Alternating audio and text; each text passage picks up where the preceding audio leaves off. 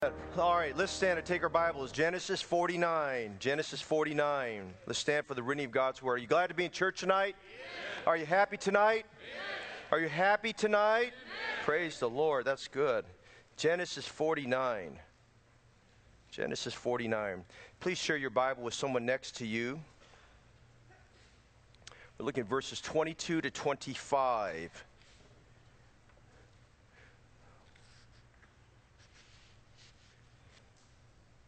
Ticket sales will still go on tonight for the ladies' event. So ladies, if you haven't bought your ticket, please get that.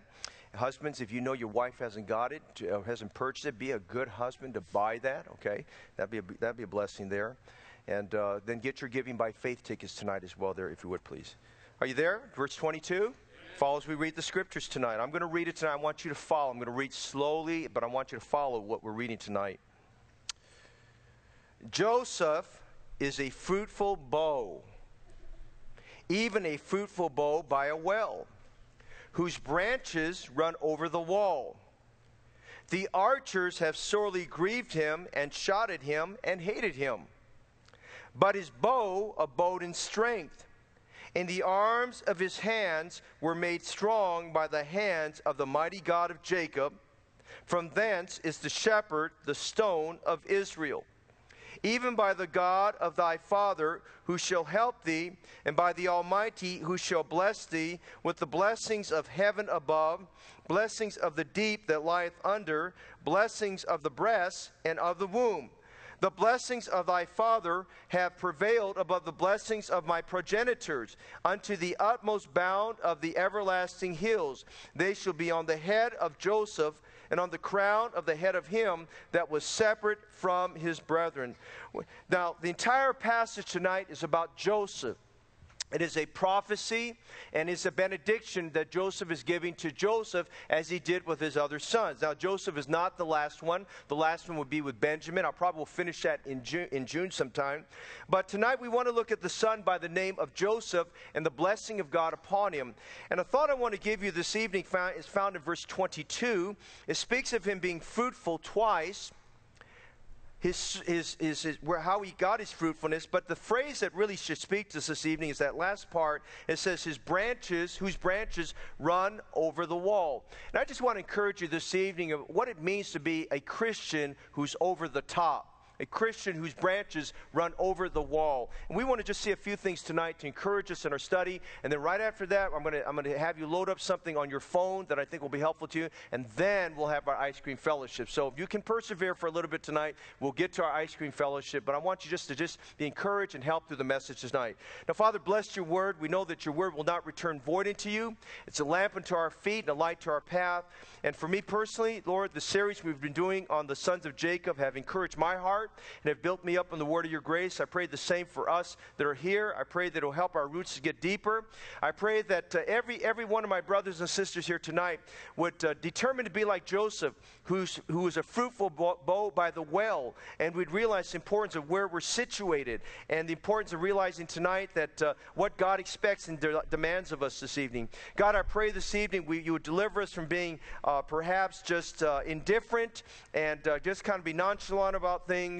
And I pray that, Lord, you'd help us to kick things up in our life and to realize what requirements you have for the Christian life, and that every one of us would be a Christian who's over the top, whose branches would run over the wall. Would you help us to give understanding to these scriptures tonight? Open our eyes to behold wondrous things out of thy law this evening. Speak to our heart. Help us to make definitive decisions that will change us and make a difference for eternity, we pray. And we'll thank you for all these things in Jesus' name. And all God's people say, amen. You may be seated. When I think of real-life examples of people over the top, we tend to go to sports examples or someone who did something great in a war, and those are all good things. But I have to really be honest with you, there are no examples that are greater about people who are over the top than believers found in the Word of God. Amen? Because every one of these believers that we find in the Word of God, those are true incidences, true situations that happen. For instance, I think about some women, because we're kind of focusing on women, our ladies, if you would, the next couple few days here on Saturday Saturday with the ladies special and Sunday with Mother's Day. And I'm just kind of reminded of two ladies by the name of Shiphrah and Puah. Now, just pronouncing their name is hard enough, amen?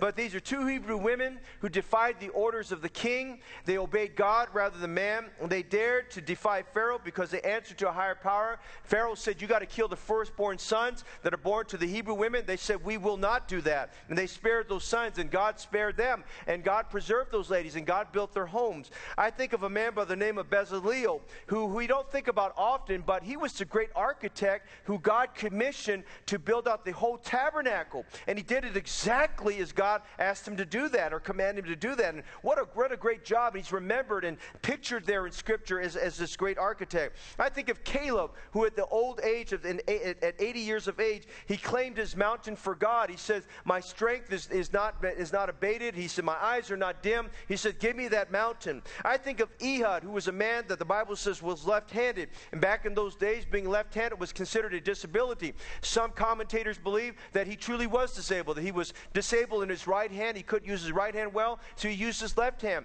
And God used an unlikely person, a left-handed man, to become a judge that God used for his glory there. And he was a man that God was victorious in what he did. I think of Shamgar, one of my favorite Bible characters. Shamgar, one verse about this man Shamgar. And the Bible says he took an ox goad, a cattle prod, and he defeated 600 of the enemies, 600 Philistines with this cattle prod. I think of David and Goliath and how this young man appeared on the scene. He did not come dressed for battle. He had no idea he was going to face a giant that morning. He just went in obedience to what his father said and brought some bread and some cheese and some crackers to his brothers. He checked on things was going on. He heard the thunderous roar of Goliath, and he says, what shall be done unto this man? And I think of David and how he prevailed over Goliath. I think of three young men. Maybe some young men tonight like this. Hananiah, Mishael, and Azariah. Their names were Meshach, Shadrach, and Abednego. Three men that God used in a great way to overcome the flames of the fiery furnace. I think of a little lad, we will never know his name until we get to heaven, who gave 5 loaves and 2 fishes. And God only knows how many thousands of messages have been preached about the feeding of the multitude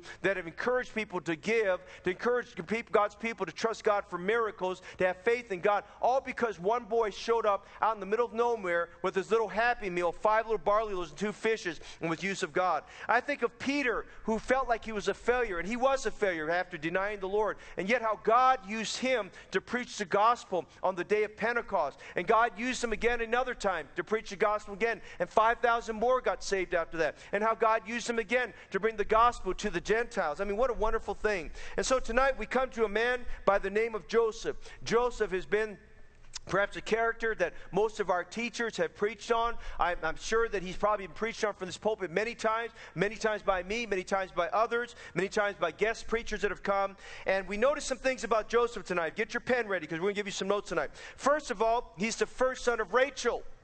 Rachel couldn't bear children, but God blessed her and opened her womb. He was the first son of Rachel and the 11th of the 12 brothers and the most noted of Jacob's 12 sons. He was greatly loved by his father Jacob. Joseph had 2 sons. One was named Manasseh, the other was named Ephraim. Now we need to remember those 2 names. Manasseh means forget, Ephraim means fruitful. And so we look at this, it's just God named those 2 sons. He named those 2 sons to remind him of what God had done in his life.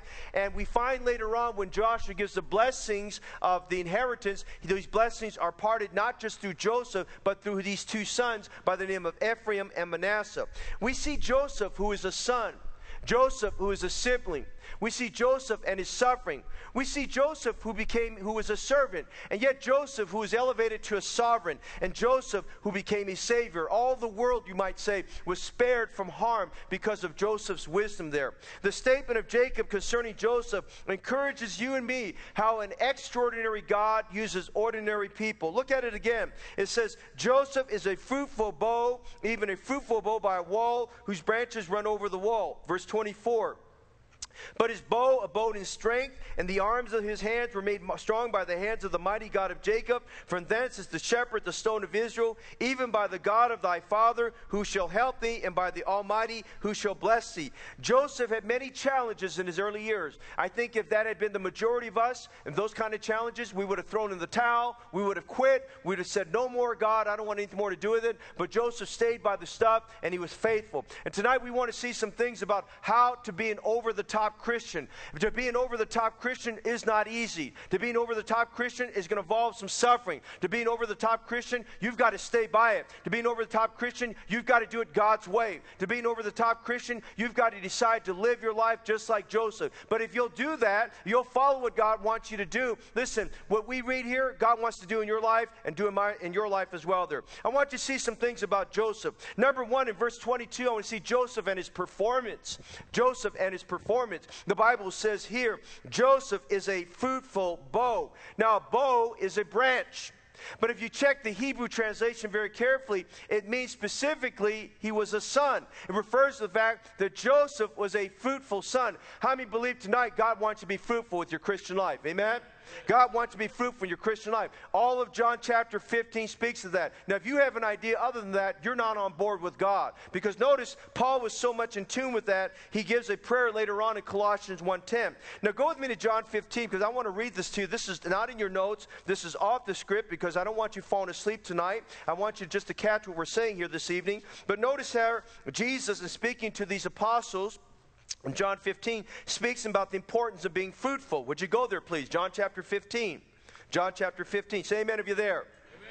I am the true vine, and my Father is the husbandman.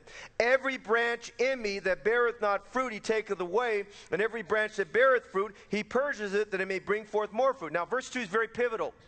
If you're not bearing fruit, he says, I'm going to take you away. Get busy. Amen? And every branch in me that beareth fruit, he purges it. Now, purging is a good thing. I was visiting with some folks on Monday night. And I like it when people have fruit trees. They say, would you like to see our backyard? I love to see your backyard. I always want to see that, as long as it's not something I have to clean up for you. Amen, you know? And they said, why don't you see our Santa Rosa plum tree? And I said, I started to see the fruit start to come out. I said, you're going to have a good year. I said, did you prune the tree before winter came? They said, we did. And that's why they're coming out. We think we're going to have a great year this year. Pruning is important if you want good fruit. Jesus said, every branch in me that beareth fruit, he purges it. Now listen, that means you've got to go through some hard times. That means you've got to experience sometimes some trials, some difficulties, hardship. Notice verse 3. Now you are clean through the word which I have spoken unto you. Abide in me, and I in you. As the branch cannot bear fruit of itself, except it abide in the vine, no more can ye, except ye abide in me. I am the vine, you are the branches. He that abideth in me, and I in him, the same bringeth forth much fruit, for without me you can do nothing. Now I'm not going to get ahead of my series that I'm preaching Sunday morning, but I just want to say this. Joseph was a fruitful bow. There was performance in his life. Now, how was he fruitful? Notice back in Genesis 49. Go back there, please. He's just simply called fruitful. Now, there's a lot of good terms that you want someone to say about you. I mean, you want someone to say he's a good man or he's a good woman. You want someone to say that that's a man of prayer. Or you want someone to say that's a faithful man. By the way, to be called faithful is a good thing. You ought to be faithful in what you do. But I want you to notice here, all of those were presumed already inside of Joseph. The Bible says here in verse 22, he was a fruitful bow, a fruitful son, a fruitful branch. Notice, first of all, in his performance, we see his person. Notice it says in Joseph, he is a fruitful bow, even a fruitful bow by a well. It's his person. His entire person is described as being fruitful. You know God's commendation of him? He's fruitful. You know God's commendation for you and me? We're fruitful. God wants to see your faithfulness, but faithfulness that's applied correctly should be fruitful, and fruitfulness applied correctly should be faithful. Now listen, get to your place, be fruitful in what you do for Jesus Christ. Don't start sliding along the way or getting indifferent and saying somebody else is going to get the job done. Everybody needs to get the job done. Everybody needs to find their place. In fact, tonight, I want to encourage you, everybody here tonight, regardless of who you are, ought to sign up and be a part of the Seedline Project that we're going to have July 17th and 21st. Why? Because that's your part in helping get the gospel seed out. Amen? For God to bless. The Lord gave the word, and great was the company of those that published it. Colossians 1:10 says, Paul prayed this for the church at Colossae, that you might walk worthy of the Lord unto all pleasing, being fruitful in every good work. Now, I don't have time to get into that tonight, but you need to study that. Every good work doesn't mean choosing what you want to do. Every good work is talking about the spiritual things of God.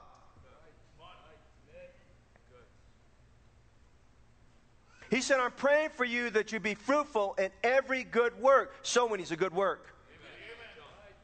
Coming to church is a good work. Pouring a cup of cold water in Jesus' name is good work. Bringing people to church in a vehicle is a good work. Participating, serving God is a good work. That you be fruitful in every good work and increasing in the knowledge of God. Now, he prayed that be fruitful. Now, what is that fruit we're talking about? Very simply, number one tonight, I want you to consider with me the fruit of the Spirit. And go with me to Galatians chapter 5 this evening, because I want you to see how the fruit of the Spirit was evident in the life of Joseph. As I was studying this for preparation for tonight, I was greatly encouraged in my life and greatly challenged as I started thinking through the fruit of the Spirit. And was it evident in Joseph's life, even though that doctrine had not been preached and the doctrine of the Holy Spirit was not fully revealed at that moment of time? And you notice in Galatians chapter 5, we find in verses 22 and 23, it says this, but the fruit of the Spirit, by the way, it's presumed that you're supposed to be giving off the fruit of the Spirit. But the fruit of the Spirit is love, joy, peace, long-suffering, gentleness, goodness, faith, meekness, temperance. Against such there is no law. Now there's 9 fruit of the Spirit. 9 fruit of the Spirit. God wants to see all of that fruit in our lives. Now notice, the fruit of love was in Joseph's life. Joseph had a holy love for his father and for his brothers, and especially for his brother Benjamin. Notice the fruit of joy. Joy was evident in his life. We see joy in his life when he was given the coat of many colors by his father Jacob. And he was joyful in that when he wore that. He displayed it openly. He was not ashamed of that. He had joy of the Lord. Hey, by the way, we should have joy to display our Christianity without any shame. Amen. You know, he just put on that coat of many colors, which was a picture of the fact that, you know, God has clothed us with a robe of righteousness. And the moment you get saved, thank God, he takes those old dirty rags and he puts on that robe of righteousness on us. And he had joy in his life when he was moved from the prison to the palace. He had joy when he's reunited with his brothers and with his father. He had joy. I mean, the joy of the Lord was in his life. We see the fruit of peace in his life. The Bible tells us in Genesis that he gave peace to Pharaoh and to Egypt when he was able to decipher for them and tell them what those dreams meant. He brought peace to Pharaoh and to Egypt. He brought peace into the hearts of his brothers. They had consternation as they looked at their brother who was the governor of Egypt and thought he's going to bring judgment on us, but he put peace in their hearts when he addressed them. We noticed the spirit, the fruit of long suffering in his life. Now that's something all of us need to work on. He was very long suffering in what he did. He was long suffering when he was sold into slavery. He had long suffering when he had to stay there in that prison and he was forgotten there. He had long suffering when he was unjustly accused by Potiphar's wife. He had long suffering. He suffered through that. He didn't backslide through a bad attitude there. And then we see the fruit of gentleness. That's something every man in this room we need to work on. We need the fruit of gentleness. He was gentle in his treatment of everyone in his life. You'll nowhere in Genesis do you find Joseph getting upset with the butler or the baker, getting upset with Potiphar or Potiphar's wife. We don't see him getting upset with his brothers. We don't see him getting upset with Pharaoh. We don't see him getting upset with anybody there. We see this man having a spirit of goodness in his life. And by the way, the Bible says the fruit of the Spirit is found in all goodness, righteousness, and truth. Notice something else here. We see the fruit of the Spirit in his faith.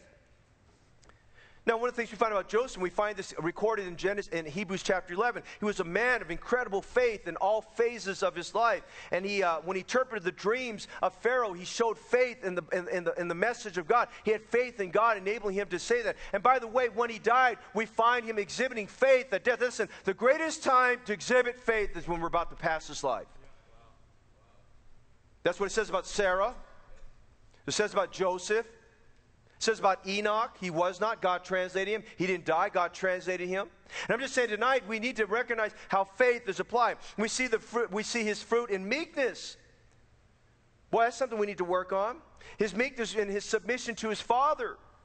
His obedience as a slave, his ongoing respect for Pharaoh, there was meekness. And by the way, he didn't get to this place where though Pharaoh had entrusted many things to him and Potiphar had entrusted many things to him, the Bible says the hand of the Lord was with him. He had a spirit of meekness. He had a servant's heart. He didn't take advantage of anyone. He didn't do anything for his own benefit. He did everything as a good steward of God. We see it in his temperance. And one of the great passages of Scripture is Genesis 39, when Potiphar's wife, she came as a seductress and she tried to entice him and lead him into sin. And he says, how can I do this great wickedness against God? And when the time came, she tried to go after him. He ran from her. He fled from her there. We see that temperance there. And so we see in his life that all of these fruit of the Spirit are evident. But I want you to see something else. Notice in Galatians 5:23.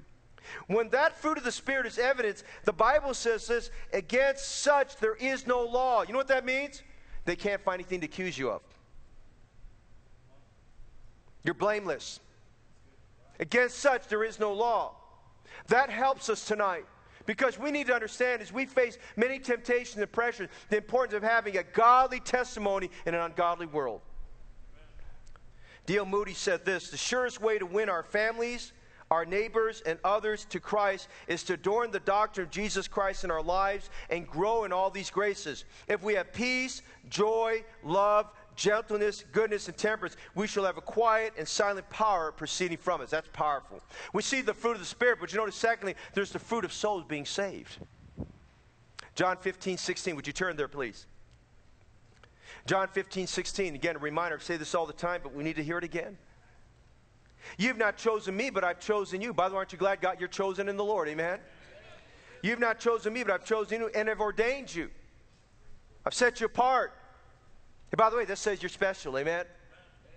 God says, you say, well, I'm shy. God says you can do it. You say, I can't speak. God says you can do it. You say, well, I have too many problems. God says you can do it. I've ordained you, set you apart, that you should go and bring forth fruit, and that your fruit should remain, that whatsoever you shall ask of the Father in my name, he may give it to you. Dr. Lee Robertson, who we knew in days gone by, I'm thankful to have had many meals with Dr. Robertson and spent time with him when I was a young man. Dr. Robertson said this, I want to get just as many people ready for heaven as I can.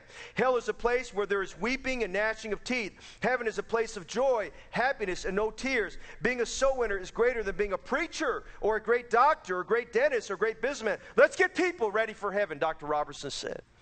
Charles Spurgeon said this about the fruit of souls being saved. I remember when I have preached at different times in the country and sometimes hear that my whole soul is agonized over men. Every nerve of my body has been strained, and I could have wept my very being out of my eyes and carried my whole frame away in a flood of tears if I could just but would win souls. What a great statement. The Civil War, there was a soldier by the name of Peter Apple. You'll never read about Peter Apple most places. Gypsy Smith, who was a great preacher, a great independent Baptist preacher. His legal name was Rodney Smith. He was a gypsy that got saved. He wrote a book entitled The Beauty of Jesus, and in that book he talks about this man who was in the Civil War by the name of Paul Apple.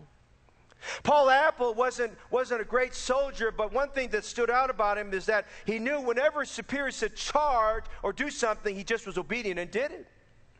He was the kind of man who never came back until he made contact with the enemy. They went to battle with the enemy one day, and his commanding officer, the CO, said, charge!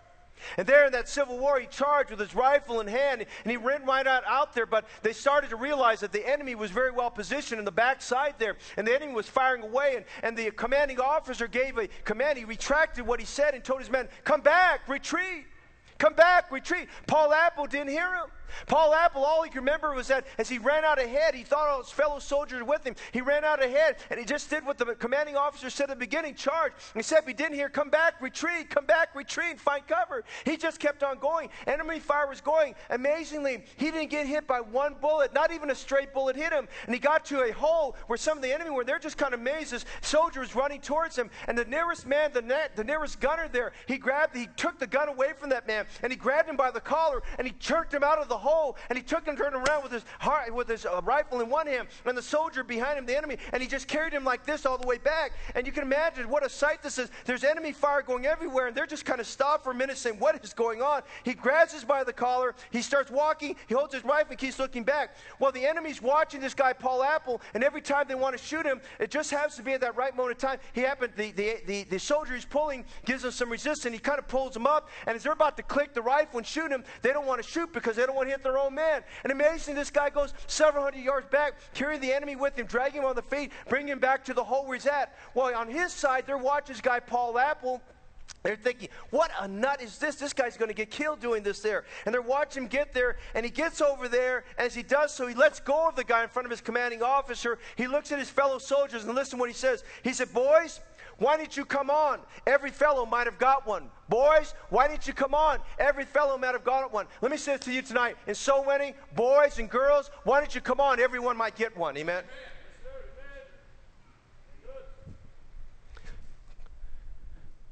Last summer, I asked Brother Irwin to come to see me. We prayed together about starting a Bible study at UC Berkeley. And Brother Irwin's got a go-to attitude. I love his attitude. He's got just like the staff guys. I got a go-to attitude. But Brother Irwin, just as we got closer to August, he came in to talk to me, go over his plan, and we started praying. And I could tell from his praying, he felt really over his head, very intimidated. And I don't blame him. You and your wife, And you're wondering, how are we going to get a Bible study started there? And we looked at the students we had. We had more women than we had men. And I reminded him, I said, you know, Paul commended those women who helped him in the gospel. I said, those women are going to help us in the gospel, amen? And so they started off the Bible study at UC Berkeley, and I'm going to tell you, every month we've seen people saved. We've seen people saved. The students embraced it, and I have to just give credit to Brother Arnold. Brother Arnold has, because he coaches over in San Francisco, a number of his students he coached. He stayed in contact with them. He's caring for them. He's just trying to love them in the Lord. And Brother Arnold just kind of feeding Reba and some of the students there at Berkeley, and Brother Erwin with information weekly about what's going on with these students there. And just this past Wednesday, I was getting in. We had a deacons meeting after church and talked about a few things. A good deacons meeting. And as I got home about 10:30 with my wife that night, I got a text that showed up on my phone. It was from Brother Erwin. It said, Pastor, and there was a picture. Just want you to know, this young man came to our Bible study tonight, and he got saved tonight after the Bible study. Why don't we all go? Because you might get one. We had folks out in Sony yesterday. We're working through all of the Easter prospects, and went to a family yesterday, a home yesterday. We went to last week. They weren't home, so we made an appointment to go see them. Got to give the gospel to 3 adults there in one room. My wife could testify as we got in there, we just felt like there was just a liberty of the Holy Spirit. And I was sharing this morning that I started off, I asked him, as we started chit-chatting a little bit, I asked this question. I said, let me ask this question. I said, if today was your last day on planet Earth, I said, how sure are you going to heaven? And all 3 of them picked up a piece of paper that started going like this, which meant they were getting very, very warm. I said, did I say something wrong? They said, no. They said, they're just asking that question. We know our lives. I know my life, and I just know that I've got a lot of sin in my life, and I'm just going like this. I'm not really sure I'm going to get to heaven there. Well, that just gave a good segue to get into the gospel. We're thankful many minutes later that as we explained the gospel, went over with them, had them read the scriptures, all 3 of them trusted Jesus Christ, their Savior. Thank God, yesterday I got a report from several others. Brother Erwin, another one, they followed on. They got saved. And another one, they got saved from another team that went out. And we just thank God for that. We found out this week, Brother Justin was following up on a number of names. We found out some more people that came to the Easter musical had gotten saved, but they weren't recognized and acknowledged during the invitation time. And I'm just saying today, you know, we need to have that spirit of a Paul Apple and just saying, why don't you come on? Every fellow might get one. And I'm just saying tonight, let's embrace the fact that we can win souls to Christ, and we can do what we can for the Lord Jesus Christ there. Notice we see his person, but secondly, very quickly, notice in Genesis 49, we see his position. Now, why was he a fruitful bow? What contributed to him being a fruitful bow? Was it because he was elected? Was it because he had special charismatic capabilities? No. Look at verse 22 again. He is a fruitful bow. Notice the description again. Even a fruitful bow by a well. Now listen, we see his performance is found in his person because he just got his priorities right, but his performance is found in his position. Notice he's by a well. The well figuratively speaks to us about the Word of God. Listen, Psalms 1:3, and he shall be like a tree planted by the rivers of water that bringeth forth his fruit in his season. His leaves also shall not wither, and whatsoever he doeth shall prosper. Now listen, he was a fruitful bow because he got deep into the well of God's Word. The well is a picture of Jesus Christ. He got his roots deep into Jesus Christ. Hey, aren't you glad tonight you can get your roots deep in the Word of God? Aren't you glad tonight you can get your roots deep in the Word of God and in Jesus, and you realize the promise there tonight according to Psalms 1:3 is that you'll be a fruitful bow? Hey, there's a correlation. The more of the Word, the more fruitful you'll be. The more prayer, the more fruitful you'll be. Hey, listen, John 15 verses 7 and 8. If you abide in me, the if is put on us. The contingencies put on us. If you abide in me and my words abide in you, you shall ask what you will and it shall be done unto you. Herein is my Father glorified, that you bear much fruit. Hey, there's a correlation. Much fruit is correlated with much of the word and much of prayer there. And so we see tonight that was important, that he's described as a fruitful bow by a well. In the arid Middle East, wells are a key to survival. In Genesis 26, we have the story there of Isaac going there and digging up the wells of his father Abraham. The Philistines had plugged up those wells. They knew that they wanted to claim that land, and they didn't want Abraham coming back in there, or his descendants coming back in there and raising and growing their crops and raising their herds and stuff like that. So they filled it up, and Isaac and his servants went down there. You know the story there. They went down there and redug them. Now, 2 things are important about wells. Would you write this down? 2 things are important. Number 1, wells must be dug. Listen, if you're gonna grow in Christ, you want to be fruitful, you got to start digging in the Word. Start digging in the Word. And I'm not talking about intellectual digging. I'm talking about when you're digging so deep in the Word is digging deeply into your heart there. Wells need to be dug, but notice secondly, wells need to be deep. Wells need to be deep. You want a good well, draws very deep beneath the earth. If it's shallow, you don't have a lot of water source. You don't have strong underground springs that are sprouting up there. Wells need to be dug and wells need to be deep. If you want to be fruitful, you need to be deep in the Word of God. Hudson Taylor said this in his book, Hudson Taylor's Spiritual Secret. If you're ever drinking at the fountain with what, let me read that again. If you're ever drinking at the fountain, he wrote, with what will your life be running over? Jesus, Jesus, Jesus. And I like that. And then we see something else. We see his performance is found in his person. His performance is found in his position. But notice in verse 22, his performance is found in his productivity. Notice his branches run over the wall. Have you ever seen a vine that just keeps on growing? You ever seen a vine that creeps over a wall and just keeps on going? Have you ever had a vine wrap itself around your gutters at your home? You ever seen a vine make its way up your walls, or a vine make its way across your window? If you don't watch it, the vines can overtake what's going on there. A fruitful vine draws its resource from the ground, and it just keeps on going, and it keeps on growing. Hey, listen here. His vine went over the wall. He's a fruitful boat that went over the wall. He didn't let walls stop him. He didn't let obstacles keep him from growing. He kept on going. He went over the top. He was so fruitful. He extended his reach, and he kept on growing. God wants you and me to extend our reach and keep on growing. His branches had substantial growth and productivity. Listen, Jabez prayed that God would enlarge his coast. Churches are to be branches that run over the wall in missions and church planting. Beloved, this evening, it's time we go over the wall. Amen. It's time we go over the top. Listen, let's go over the top in winning souls. Let's go over the top in building our growth groups. Let's go over the top in building our church. Let's go over the top in reading our Bible. Let's go over the top in prayer. Let's go over the top in doing something for God. Hey, let's go over the top on May 19th when we take the Giving by Faith offering. Let's have branches that run over the wall. Let's just go over the top for the glory of God. Amen. Number one, over the top performance are by people who have great performance. They're fruitful bows. Are you a fruitful bow tonight? Number two, quickly. We see Joseph in his performance. Would you notice verse 23? We see Joseph in his perseverance. Would you notice this picture? And by the way, Jacob used a lot of colorful pictures in describing his sons. But this one here about Joseph, it speaks to us. Verse 23 says, the archers have sorely grieved him and shot at him and have hated him. Now you understand the picture there. The archers are men with bows and arrows who've reached back in their quiver and pulled an arrow out. They've strained in pulling back the bow and letting the arrow go. As this so, it met its mark, it hit its target, and he was wounded not just once and not just twice, he was wounded many times. It says the archers have sorely grieved him and shot at him and hated him. You notice here tonight that as we look at this, we're going to see in verses 23 and 24, we're going to see how Joseph, not only in his performance, but we see Joseph in his perseverance, how he got through. And if you look at the difficulties and trials he went through, you have to ask yourself the question, how did he make it? I mean, I think about Charles Spurgeon. He made this comment about perseverance. He said, by perseverance, the snail made it to the ark. Think about that one. And you think about right now about Joseph. If you and I just went through one of his trials, would we even have stayed by the stub? Would we have just thrown in the towel and complained and quit? But he stayed by it. Now notice some things verse 23 speaks to us about how this man was so great in his perseverance. Notice first of all, he was hated. The Bible says the archers have sorely grieved him and shot at him, and they hate him. Now the underlying reason why he was shot at was because he was hated. Can I tell you something tonight? The devil hates you. Hatred is a very terrible emotion.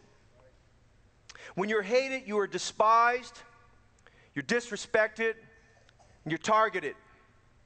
Hatred has no business in the heart of a Christian. Hatred results in rage and wrath. Where there's hatred, there's unforgiveness. The devil hates us. His name indicates he's the enemy of the believer and he hates us. Hatred is a sin of the flesh. Listen tonight. Cain hated Abel because he gave a more excellent sacrifice. Esau hated Jacob. King Ahab hated the report and the prophecies of Micaiah the prophet. Joseph was hated by his brethren. Hey, question we have to ask ourselves tonight. Are you someone that is hated? And all of us should say yes, because the devil hates us. The devil hates this message. The devil hated the message that was preached this morning. The devil hates the fact you're here at church. The devil hates the fact that you're trying to live for God. The devil hates the fact that maybe just in the last few moments God's stirring your heart about being faithful, being a faithful soul winner. Maybe the devil's mad at the fact that God stirred your heart about bearing the fruit of the Spirit, whatever it may be. We have to understand the devil hates those kind of things. Are you someone who is hated? And by the way, are you someone who's filled with hate? Now, if you've got a hate problem tonight, you need to make your way down the aisle and get right with God tonight. He was hated, but notice something else in verse 23. He was hit. They shot at him. They hit him. The devil shoots his fiery darts at us. There are those who would try to hurt us through their words. Their words are arrows in the soul. Listen to Psalm 64:3. Who whet their tongue like a sword and bend their bows to shoot their arrows, even bitter words. Now listen, tonight we can say it over and over again. We need to be very, very careful of our words. You get upset about something, don't use your electron, don't use email, text message, all this stuff to convey your message. Do what the Bible says. Having many words to say to you, I would rather see you face to face. Get it done. Listen, we live in a world filled with hatred, and unfortunately that's kind of trickled over and poured over the cup. The cup of wrath is poured in the lives of believers. We're mimicking the world. We need to be mimicking our Lord Jesus Christ here. Joseph was hated. Joseph was hit. Notice Joseph was hurt. The Bible says he was sorely grieved.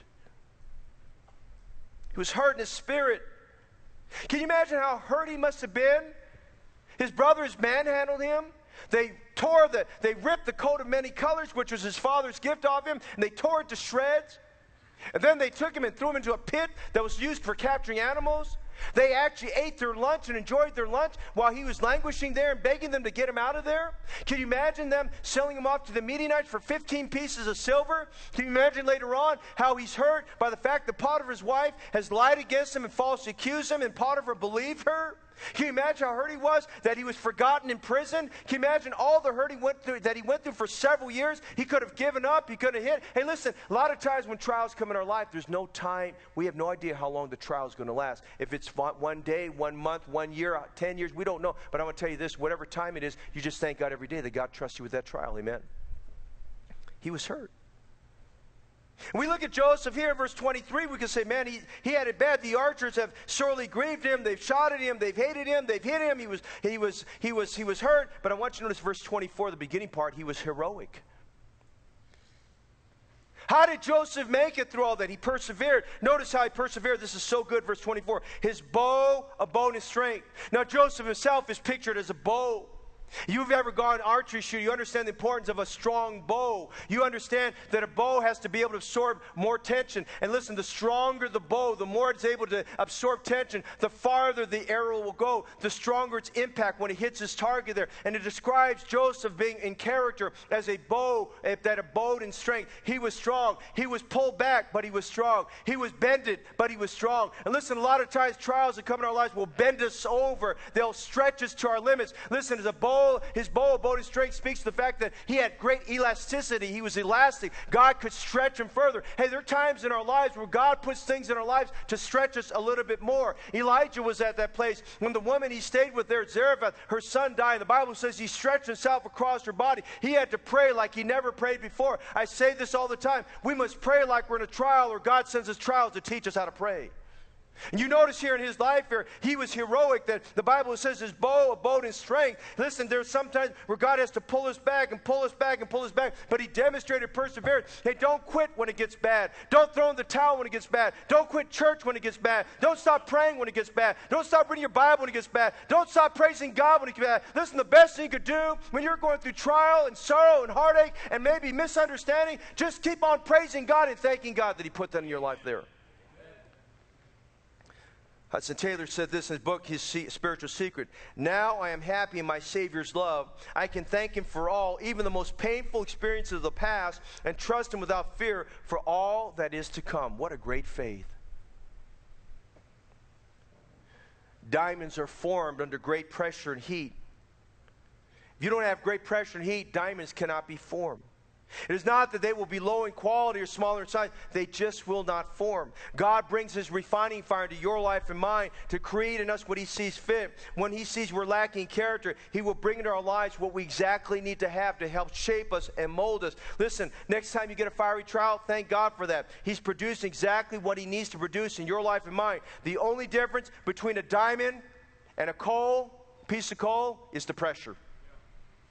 Just the pressure. We see Joseph and his performance, Joseph and his perseverance. Would you notice verses 24 and 25? Notice Joseph and his power. His bow bone, his strength. We talked about his perseverance, his resiliency. He could be bent. He could be stretched. But we see his power. In verses 24 and 25, we see the secret of his power. Notice, first of all, we have to see the source. The Bible says in verse 24, but his bow, bone, and strength, and the arms of his hands were made strong by the hands of the mighty God of Jacob. From thence is the shepherd and the stone of Israel. Would you notice the source of all this? Notice the descriptions. We see the mighty God of Jacob, and Jacob's talking about how God worked in his life. And I think Jacob specifically is talking about his encounter with the pre-incarnate Lord Jesus there at the well of Peniel. He speaks of the mighty God of Jacob.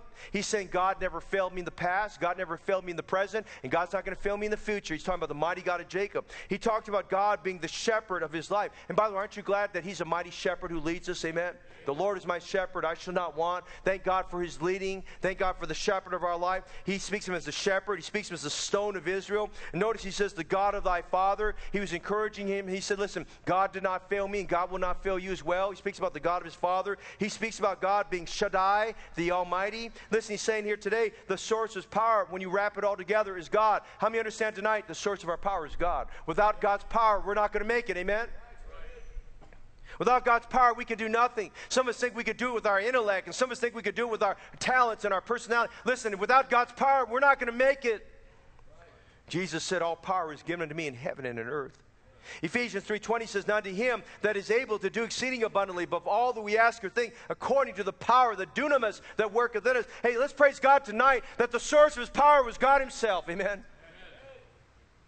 But notice the strength in that power. There's one thing to say there's power. It's another thing to experience the strength of that power. Notice, I love this part here. The arms of His hands were made strong by the hands of the mighty God of Jacob. Now, you have to understand the picture here. In one sense, the picture is of a father teaching his son how to pull a bow and arrow. Or in another sense, a father teaching his son manual labor that's very strenuous, that involves a lot of strength. And the father, as the scriptures defines here, that his arms of his hands were made strong by the hands of the mighty God. So in other words, saying here, listen, what God does for you and me, He comes up alongside of us, behind us, and He puts His hands on our hands. And with His hands, His great, mighty, powerful hands, there's nothing we cannot do. And you'll notice here in verse 24, it says this. He says, the arms of His hands were made strong by the hands of the mighty God of Jacob. And I'm glad tonight God puts His hands on mine. He does for me what I cannot do. And He puts His hands on yours to do what you cannot do. And listen, His arms of His hands were made strong by the mighty hands of the God of Jacob. When you're feeling quivering, and you're feeling weak, and you're feeling just inadequate, you're feeling that you can't get it done, it's time for us to stop and say, God, I need you to put your hand on my life, and we need the hand of the Lord to be upon us. I think about that verse that describes the church at Antioch in Acts chapter 11. It says the hand of the Lord was upon them. And tonight, if there's anything we need the mighty hands of God on our life and on our ministry and what we do. We need it in our life when we go through times of difficulty, the mighty hands of God. Hosea chapter 12, verses 3 and 4, it speaks about that power. Here's what Hosea's commentary about Jacob. He said, he took his brother by the heel in the womb. And notice, by his strength, he had power with God. Yea, he had power over the angel, prevailed. He wept and made supplication unto him. He found him in Bethel, and there he spake with him. And listen tonight, do you have power with God? Do you have power with God? Did you see His power this week? Did you see His power today? Will you see His power tomorrow? Listen, His arms were made strong by the mighty hands of God. Micah 3:8, Micah said this, but truly I'm full of power by the Spirit of the Lord, and of judgment, and of might, to declare unto Jacob his transgression, and to Israel his sin. You know what he's saying there? When you read the opening chapters there of the book of Micah, I mean, God has some strong things to say to Israel and Judah about their sins. And Micah felt like every prophet during his time, every contemporary. Lord, you sure you want me to give that message? Lord, do you know what you're asking me to do? I mean, that's why every time God said, set your face like a flint, he says, don't be afraid of them. You just better give that message because I know it's not easy. And here's what Micah said. He said, you know what? Truly, I'm full of power by the Spirit of the Lord. We need that power for difficult tasks. We need that power for the tasks that nobody wants to do, but maybe you're the only one that volunteered to get it done. Someone said this, I have a glove here in my hand. The glove by itself cannot do anything, but once the hand goes inside the glove, the hand controls what the glove is able to do. The power is not in the glove, the power is in the hand. Listen, we're the glove, he's the hand. And we see the strength of the power, but notice the scope of the power. The Bible says in verse 24, but his bow and bone and strength, and the arms of his hands were made strong by the hands of the mighty God of Jacob. From thence is the shepherd, the stone of Israel. Notice verse 25. Even by the God of thy father who shall help thee. Aren't you glad God's there to help you tonight? Amen. Aren't you glad he's there to help you as the God who's your father? And by the Almighty. Now notice the scope of the blessings. How much did he say he'd bless him? How much did he say he'd give him power? How much would that strength be allocated? Notice, who shall bless thee with blessings of the heavens above, blessings of the deep that lieth under, blessings of the breast and of the womb. You know what he's saying there? They're unlimited in scope. They're unhindered in scope. Hey, aren't you glad tonight? There's power to be harnessed, but listen, someone needs to go after that power, amen? Someone needs to access that power. And Jacob said, Joseph, you're the one that does it. Listen, Hudson Taylor said this, all God's giants have been weak men who did great things for God because they reckoned on God being with them. Later on, he said this in a time of great trial. He said, Jesus is our strength, and what we cannot do or bear, he can do both. He can both do and bear in us. Listen, over-the-top people are known for their performance. And over-the-top people are known for their perseverance. And over-the-top people are people who maximize God's power in their life. Would you notice one last thing, and we're done tonight? We see Joseph, who's a fruitful bow by the well, whose branches ran over the wall. We see his performance. We see his perseverance. We see his power as we close tonight. Would you notice his promotion? Notice his promotion. Verse 26. The blessings of thy father have prevailed above the blessings of my progenitors. Now, what's he mean by progenitors? He's talking about the womb that he was born from. He said there were only two sons that Rebekah had, Esau and Jacob. And she says the blessings that God put on my life as your father prevailed above the blessings of my progenitors, of my brother. And he says because of that, he says, now notice the extent of these blessings. The blessings, he said here, the blessings of thy father were prevailed above the blessings of my progenitors. And notice he tells the reach again of this, unto the utmost bound of the everlasting hills. You know what he's saying there? It reaches all the way to heaven. That's a blessing, amen? And so you notice here, he's talking, as he talks about here, he says, now this is how God's blessed me, Joseph. I'm looking back in time as an old man. I'm leaning upon my staff. You're the second to last I'm giving my benediction and my prophecy to. I'm looking at you, and he says, listen, this is my last thing I want to tell you, son. He says, they shall also, those same blessings shall be on the head of Joseph and on the crown of the head of him that was separate from his brethren. Now, what's he telling us there? He's telling us here, Joseph, he says, you're going to be promoted above where you're at right now. Thank God that you're governor.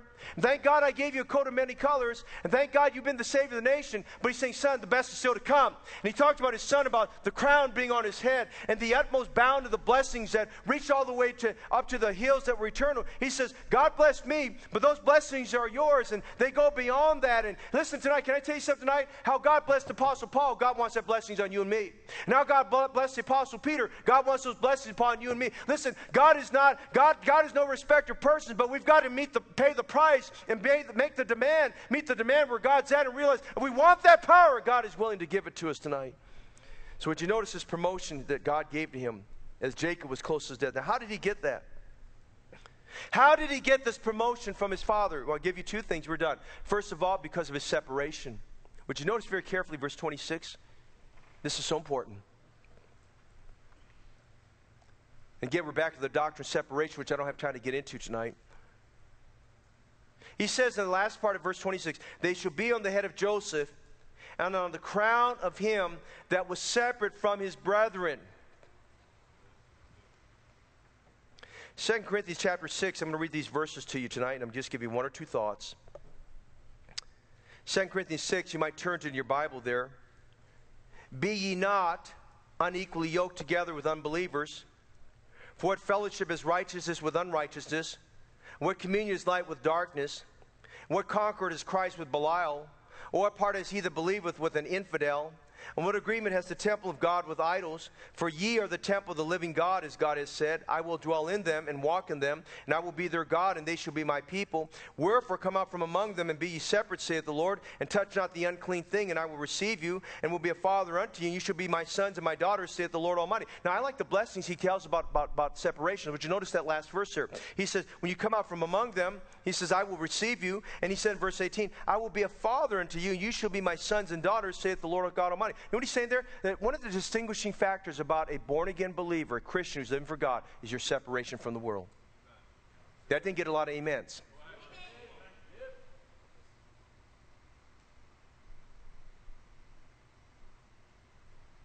And the Bible is very strong about when someone's deviating from right doctrine, right character, the Bible says, from such withdraw thyself. It says to mark them.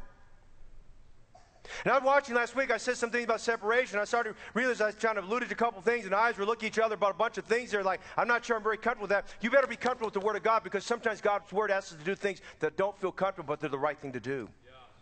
Because the distinguishing factor is, and I shall be your father, and you shall be my sons and my daughters. It distinguishes from those who are disobedient. And I'm just saying tonight, his brethren were not right. Now listen, he had a good spirit. It's like what 2 Thessalonians 3 says, when you have to withdraw from them, he says, but still treat him like a brother. Joseph had a good spirit towards his brothers, but he had to be separate from them. What did he do? He had to go tell his father. He said, Dad, he says, you know, I watch my brothers. Dad, I got to tell you this. They're not doing right. Dad, these are my brothers, but Lord, they're not doing right. They're taking advantage of you, and they're doing all this stuff that's not right. They're Dad, I got to tell you about this. And that wasn't easy for him to do. And the Bible tells us right there in Genesis 37, his brethren hated him. May I tell you this tonight? In trying to counsel new adults who come to our church, who come from church backgrounds,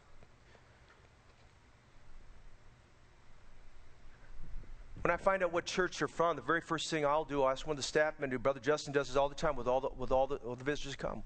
We check the statement of faith very quickly of that church if we don't know anything about them. We want to know exactly what they believe and where they're from. I do that with some of even our independent Baptists now, because I don't trust some of our independent Baptists what they're doing right now. Amen.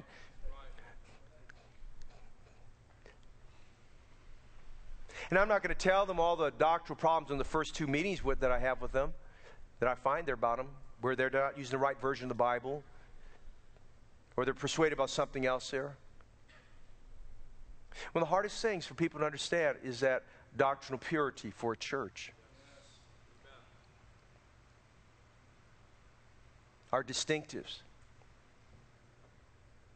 And Joseph just had to be, he was kind of, everybody distanced themselves from him. He didn't have to move. They moved from him.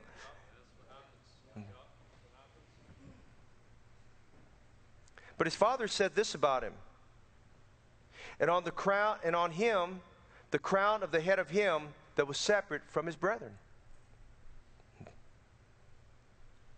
Separation is not easy. Separation is hard. Involves tears. Involves hurt. And I'm not talking separation because of preferences. Too many silly things, people separate over silly things that have nothing to do with doctrine. It's preferences. When preferences get in the way, that's carnality, and that's wrong. Paul accuses that, says about that in 1 Corinthians, that's wrong. You're carnal, and you're not right with God. And I want to challenge you tonight. One of our distinctives about being an independent Baptist is our separation. You guys need to go back and read some of the preaching of our Baptist forefathers days going by. Most of our churches have gone very far from that. And most Christians today, because you're so comfortable with the world, you don't want to hear that today. And if you hear it, you feel a little bit like, okay, that's good for Sunday, but the moment I walk out, I'm going to go back to my same lifestyle. That's not how you live. He said, come up from among them, the Bible says, and be ye separate, saith the Lord.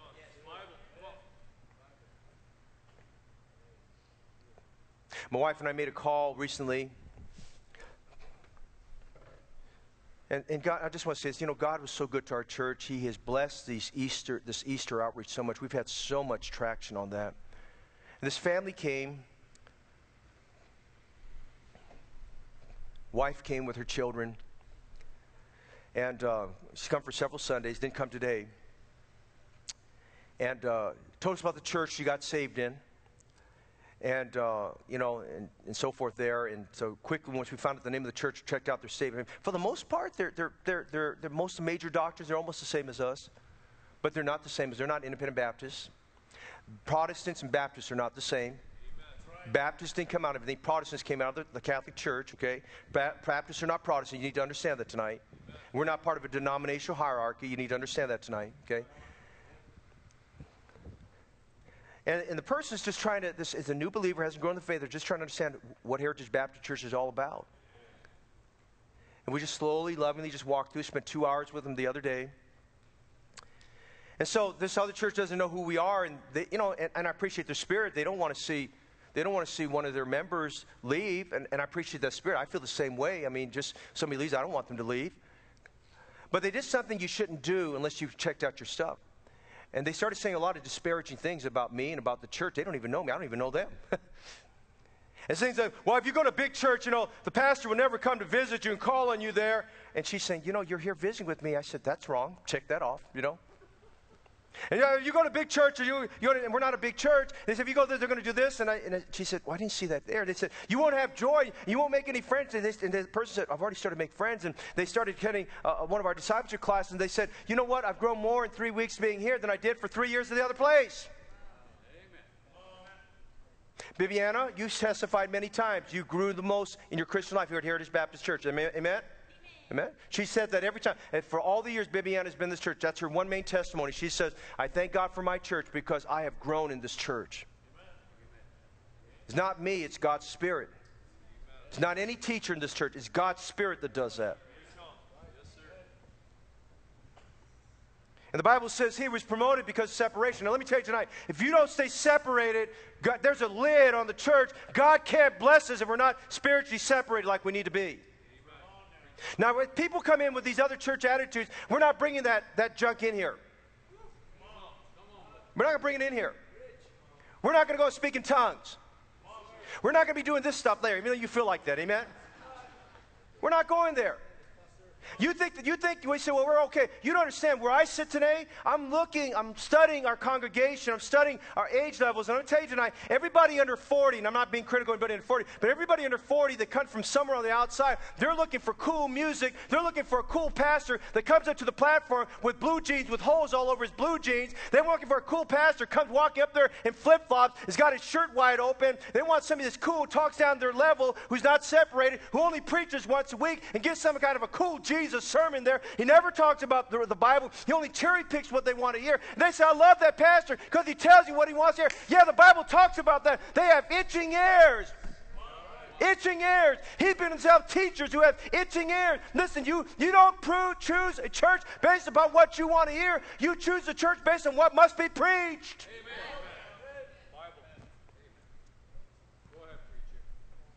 They want something cool. I would tell you tonight, you need something convicting. Listen, preaching should disturb you. The Bible should bother you. You should be bothering your heart and say, God, I got to do something about my life. I want to be fruitful like Joseph. I want to be separated like Joseph. I want to be holy like Joseph. I want to participate in the seed activity. Hey, listen, if you've got that old church mentality from wherever you came from in your life, get rid of it tonight, be separated from it, and get the freedom that's found in Jesus Christ tonight. Amen. And then notice tonight, he was promoted not only because of separation, he was promoted because of his steadfastness. He's steadfast. Look at that, amen? I mean, listen, he's 45 years of age. Hey, you get 45 years of age, you either start getting crusty or you get the joy of the Lord in your life, amen? Now you think of everything he went through. You read Genesis very carefully. If that was the average Christian in most churches, they would have thrown in the towel and said, I don't have nothing to do with the church. I want those kind of people there.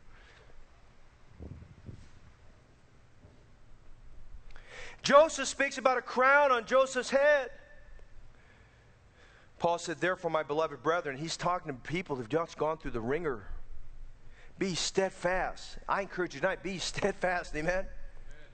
Stay steadfast, unmovable, always abounding in the work of the Lord. All that goes together. Don't do less for God, do more for God. Amen?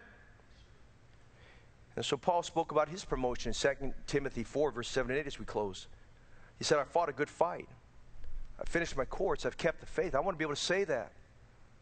Henceforth there's laid up for me a crown of righteousness, which the Lord, the righteous judge, shall give me at that day, and not to me only, but all them that love his appearing. Joseph was a fruitful branch, a fruitful bow, who the Bible says his branches, not just one. They're offshoots. That's a good thing, amen? His branches, plural, ran over the wall. He was over the top in his performance. He was over the top in his perseverance. Brother and sister Christ, you're going through trial. Stay with it. Don't quit. He was over the top in his power. And he was over the top in his promotion. Many years ago, a pastor had a small church in an area that, probably they weren't as aggressive as so many as we would be, but he was faithful.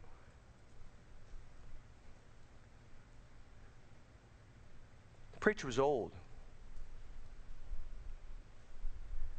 One of the deacons, who's kind of like a fixture in the church, really didn't contribute much of anything. He liked to just be an overseer, which that's not his designation. He rebuked the older preacher. Now let me tell you something tonight. You better follow what 1 Timothy 5 says, rebuke not an elder. Rebuke not an elder. I got rebuked several times last year by the same person. I finally said, you are usurping authority. You need to stop right now. He rebuked this preacher and he said, preacher, nothing's happening in this church. Nothing's happening in this church. You've only added one person to the church in a whole year. He's just a little boy.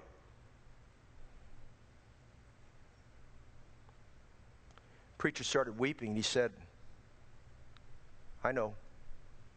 I feel it. But God knows I've done my best. I've tried all that I can. I can't tell you why this is happening. The preacher was hurt. He felt like several swords went through his heart at that moment. He's nearing retirement, probably past his retirement. And the devil started talking to him. Hey, preacher, the deacon's right. Why don't you just resign? Why don't you just resign? You couldn't get anything done here. He wrote a letter out. He sat there. Unbeknownst to him, while he was staying behind after that deacon had rebuked him, that little boy that deacon was talking about was standing in the back. He heard all that. The little boy ran up to the preacher. He says, hey, preacher. He says, I don't really understand what that man said to you. But he said, Pastor, do you think if I worked hard for an education, I could be a preacher one day? And he's just a little boy. Preacher started crying. He wept. And then he got his composure. The Holy Spirit God just kind of gave him peace at that moment of time. He got his composure.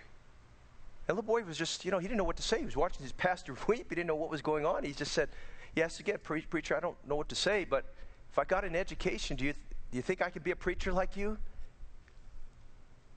The preacher said this, son, your words just healed the aching in my heart. I'll take you under my wings. And he said this, I quote, Robert, I see the divine hand now. May God bless you, my boy. Yes, I think you will become a preacher. The boy grew older, got training to be a preacher of the gospel. He got a call to the mission field. Many years later, That young boy, who's now an aged missionary at that time, he returned to London from Africa. When his name was mentioned throughout London, there was reverence everywhere. His name was Robert Moffat. David Livingstone got called into Robert Moffat. Robert Moffat went on. You read his biography. He's the one that said things like this: "My heart is aching because I see the smoke of 1,000 villages who have yet to hear the gospel."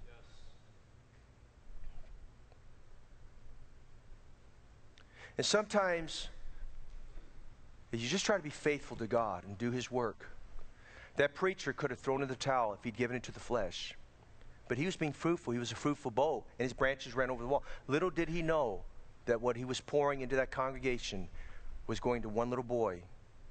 That one little boy became a man who left that church, was commissioned and sent out of that church as their missionary, who went out because of that faithful preacher and impacted a good part of Africa and laid the groundwork later on for a man named David Livingstone to go out to the mission field as well one day. Hey, you never know who you're going to impact. Who got the greater promotion? That preacher. That preacher. Tonight, Joseph's a wonderful example of being over-the-top Christian. Would you be someone whose branches run over the wall? Let's be over the top for the May 19th Giving by Faith offering. Let's determine this week to be over the top in our productivity, our fruitfulness, our walk with God.